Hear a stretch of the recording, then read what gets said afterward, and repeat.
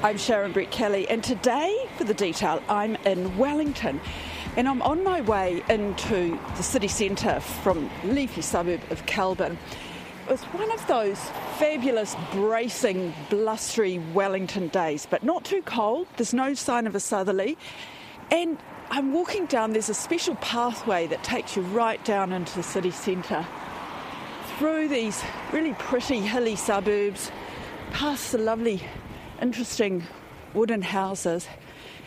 And last night we were in Cuba Street out for a pizza, and it was absolutely bustling. So I'm thinking, what is all the fuss about? What is wrong with Wellington? Well, there's this.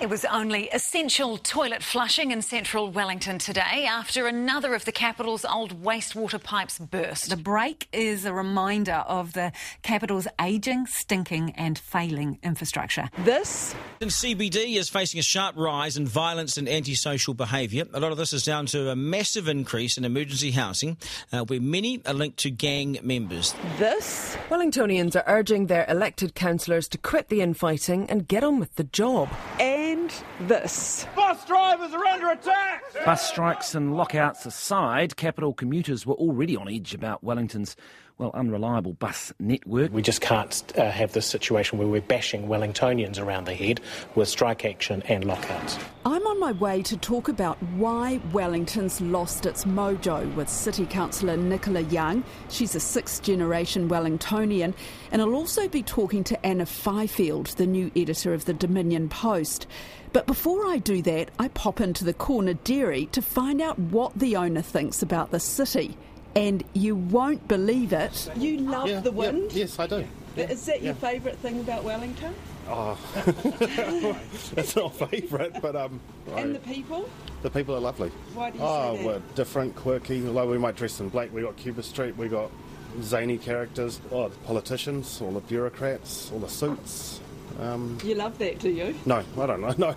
No, but we've got an eclectic mix of people. Then, as I head down another pathway, I come across student Sam Jarney and his flatmates.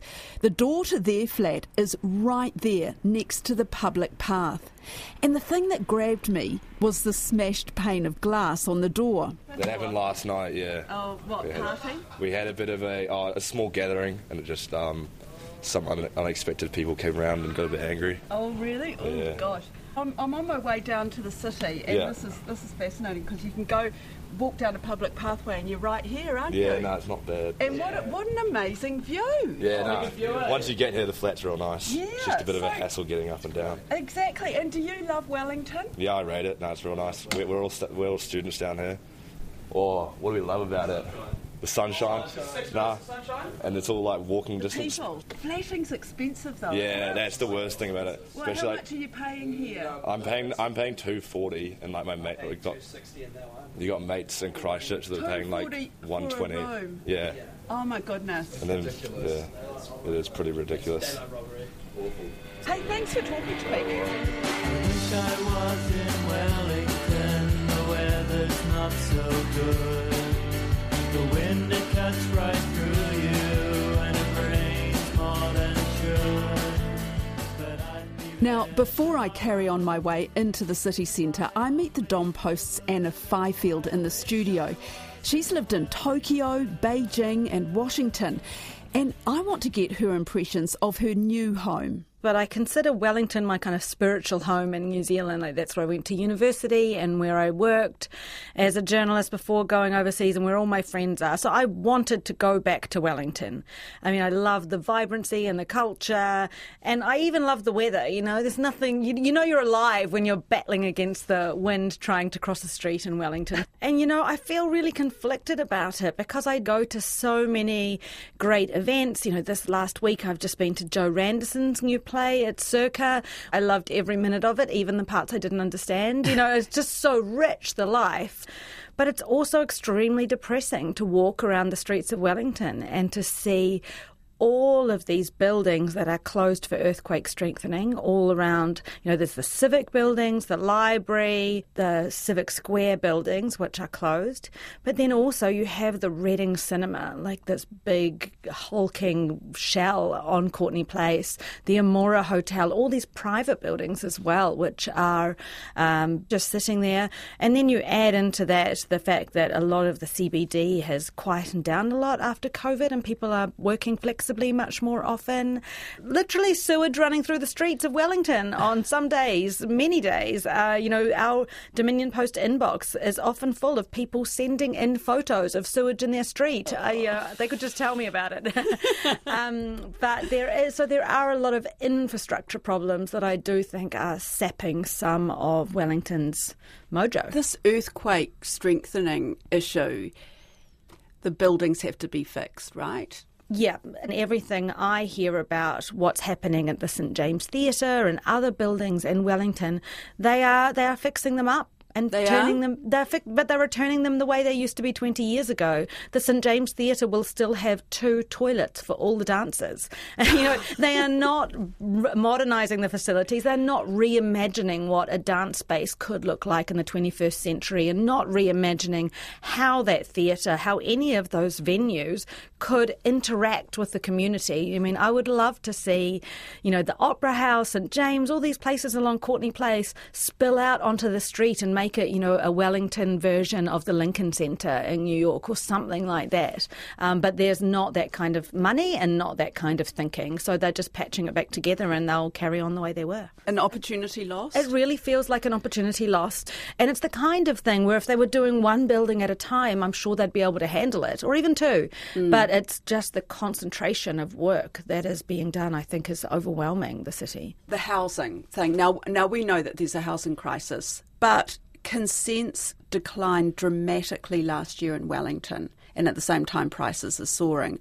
It's not only the price of buying a house, it's also renting. I think it's the overarching problem, and when we look at so many of the other socioeconomic problems in Wellington, they all stem from the housing crisis. So, you have Porirua with the highest rents in the country.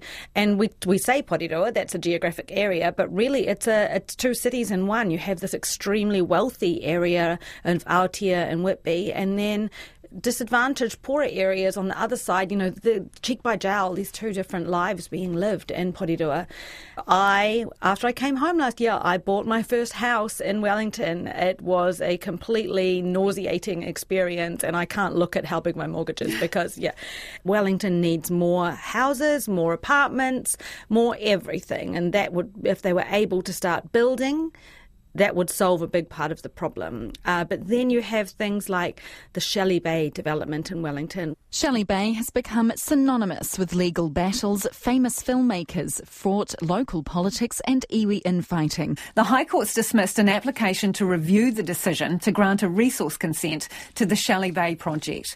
Getting the consent has been fraught with the saga starting in 2016. It's unlikely to be over anytime soon. Which is by no means a perfect development project, but Wellington needs more houses. So there's that consent process, the bureaucracy that's holding everything up, but also the thing that I found extremely difficult during my own house buying experience last year, and the thing that sets Wellington apart from a lot of other parts of the country is they operate as in a closed tender system in Wellington. So in Auckland, you'll go to an auction and you'll know what people are bidding. In Wellington, we have no idea. I may have paid $200,000 more for my house than the next bidder. Wow. I do not know. And I right now, I do not want to know, because what can I do with that apart from feel sick?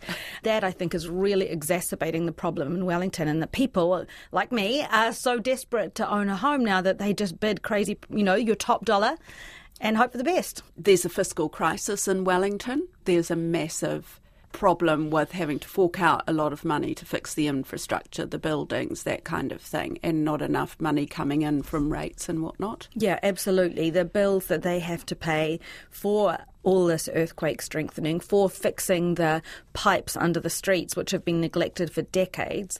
They are massive, hundreds of millions of dollars that they are looking at having to pay. So they're talking about a rate increase of between 14 and 17% next year. But also this council is very debt averse, so they are not really taking on the amount of debt that they could potentially borrow at this stage of low interest rates to fund a lot of this. But also, the Wellington City Council is an extremely dysfunctional council. We have so many stories in my paper about the infighting there, and a lot of the council's oxygen is taken up with political point scoring and, internal issues, and they are not channeling all of their energies into fixing some of these really big problems. But Anna, you've lived in some big cities around the world. And even in New Zealand, Auckland has a lot of these problems as well, the infrastructure, that lack of investment over the years into that kind of thing. Is Wellington any worse than these other places? You're right in that, a lot of places around the country have these infrastructure problems. I think Wellington's, particularly the pipes under the street, their problems are probably among the worst in the country. But I think the difference is that when I come to Auckland, when I go to Christchurch, I get a sense of vision for the city and creating a next generation kind of economy and looking to the future. And, when I look in Wellington, I don't see that vision. It's the creative capital, they say, and, it's been trading for a long time on its excellent coffee. But where is the vision for creating, the high-tech industry? There are a lot of tech companies in Wellington and gaming companies and people doing creative things. But how is Wellington harnessing that reputation? How is it harnessing the power of Weta Workshop and these kinds of things? And I don't get a sense that there is a lot of that big picture planning for the future, for the kind of economy that will propel Wellington into the future. I also think back to, in the 90s when I was a student in Wellington and the era of Taika Waititi and Jermaine Clement and Brett McKenzie. I used to pay $40 a week for a mouldy flat on Cuba Street. Now that same flat, it's still mouldy, but it's $400 a week kind of thing. So I really do worry about the creative people of today, though the Taika Waititi of 2021 is probably so busy trying to pay her rent or his rent that, how can you be creative? How can you experiment? How can you take risks and think, I'll just do this new avant-garde kind of performance and see if it flies? So I do worry about the dampening effect of the housing crisis on the creative industry. A weekend in Wellington will be remembered for the long queues for cafes, the excellent coffee, the traffic jams, but also a lot of talk about this. A spike in crime in Wellington's central city is taking its toll. We have been reporting a lot on the crime in Wellington, and there has been a big spike of assaults and drunken behaviour on Courtney Place. The amount of threats I've had is quite frightening. Threats on my life, threats on my health. She had to come pick me up once when I got followed home. Just drunk people attacking other drunk people. Wellington is so known for being such a friendly, kind, unified city. And it is like that during the day, but at night, so many just vultures come out. You have politicians like Nicola Willis who are talking about this being linked to the emergency housing and transitional housing, which is in the centre of Wellington now. But there's not really, and this is where I think we, the Dominion Post, can play a role, a discussion about the causes of that crime, the causes of people who are hanging around a lot on the streets. And it's because, there's not enough services for them in Wellington. There's not the rehab support or addiction support or mental health support to help people on the streets. And so often the solution is, we should take out that phone booth where people are congregating without asking, why are the people congregating around this phone booth? So that's what I kind of mean about the need to deal with the causes of this, not just the symptoms of it on the streets of Wellington. Well, I come face to face with this when I meet Councillor Nicola Young in a park off Lambton Quay. She's talking about the impact of working from home on the city centre. It does worry me how we're going to transition, but this is not isolated to Wellington. This is a global phenomenon. I mean, I haven't been to Auckland for a long time. I gather central Auckland is a bit of a sad place too. So we are in a state of evolution. Now we might have to move here. A man with a backpack joins us. We'll go over here. Don't worry. Honestly, we can move. No, because you're... Yeah, because I'm going to go find another. It's 501. She's telling me the man is a 501, a deportee from Australia. How do you know he's a 501? Oh, you can sort of tell. And the way he said, this is your place, not my place. I would say he's a 501. This is one of the issues that has been raised, is the lack of services for people who probably need emergency housing, need treatment, need help. That's a real concern. You know, I've talked about it recently, and this is absolutely not my area of expertise at all. Probably best not to go down there, except I would just say I think we need more help from central government. You know, this is beyond the ability of the council to deal with. You know, we're trying to get the pipes organised. You know, we're trying to get the transport. Yes, we have a role in housing, but this sort of stuff is beyond our remit, really.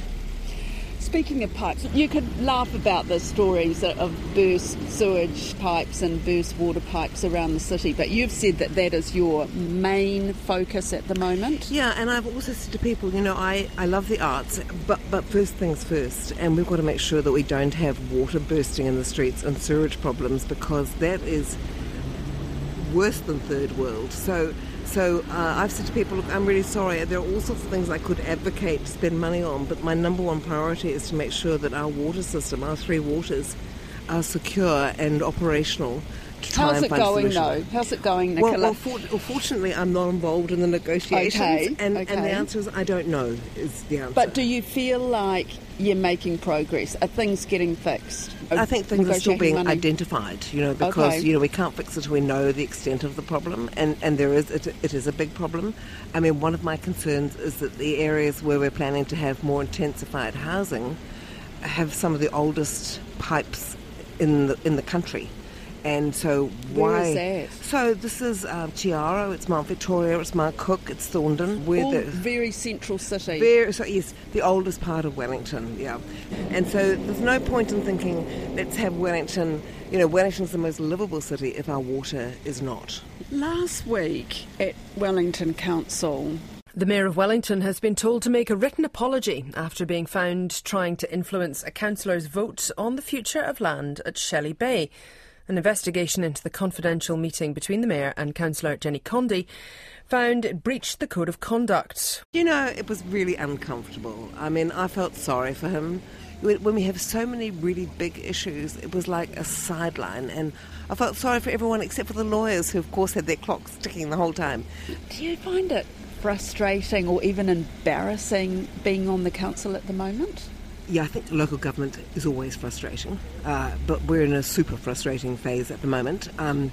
You know, I find this endless consultation extraordinary. I was just looking at my diary thinking, when can I go to Circa Theatre? And I see we've got hearings till 8 o'clock, 3 nights this week.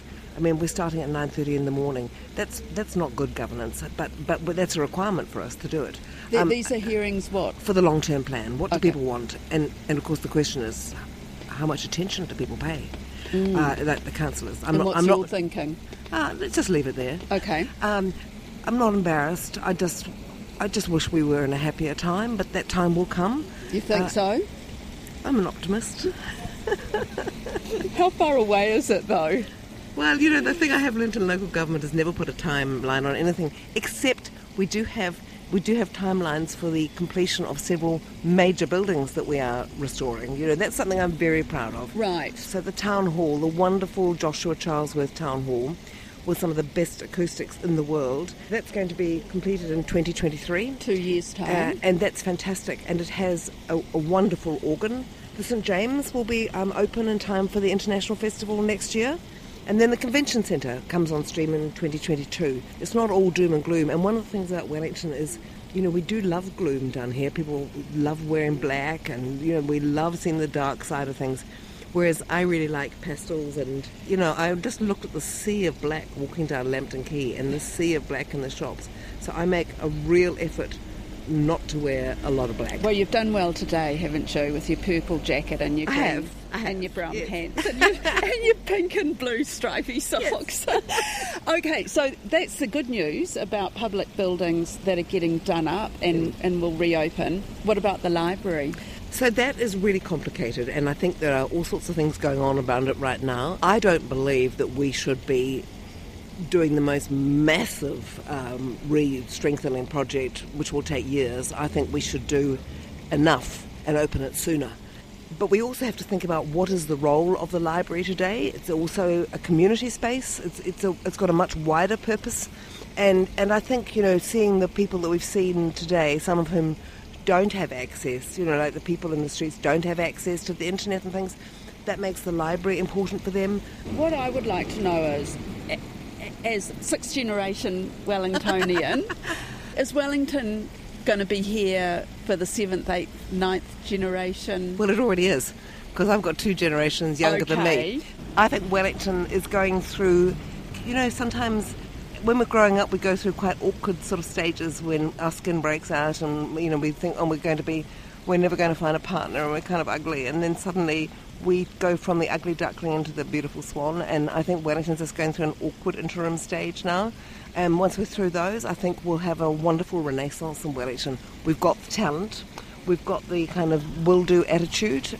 So I think that when we come back in 50 years' time, we'll think, well, we were right to have our faith in the city. I wish I was in Wellington, the cafes and the bars, the music and the theatre, and the old cable car. And you can walk everywhere, 'cause nowhere's very far. Oh, I wish I was in Wellington. Do you regret coming back to Wellington? Not at all. I am so happy. I've got my estate sale house. I'm down on the south coast all the time, biking around. No, I love it. I'm very, very happy to be back. Is there hope? Yeah, I think there is hope because of this creative energy, because Wellington is able to put on Cuba Duper and these great street performances and plays and things, and there is so much creativity. And I think if that can be harnessed, and in many ways, if the council kind of got out of the way, I think that it would be much more productive in terms of what could be done in Wellington. And so a lot of the really exciting things, the mountain bike trails and things that have happened have all been more like private initiatives or people doing it despite the council and the consenting process rather than with the council. That's it for today. I'm Sharon Brett Kelly. The Detail is brought to you by newsroom.co.nz and made possible by RNZ and NZ On Air. You can get us downloaded free to your mobile device every weekday from any podcast platform. And if you're using Apple, please leave us a rating so others can find us too. Alexia Russell produced today's episode. Flo Wilson engineered it. And thanks to Anna Fifield and Nicola Young. And also thanks to songwriter Alan Gregg for permission to use his Ode to Wellington. Mā te wā. I wish I was in Wellington, the bureaucracy, the suits and the briefcases along Lambton Quay, the harbour city capital, the lights beside the sea. Oh,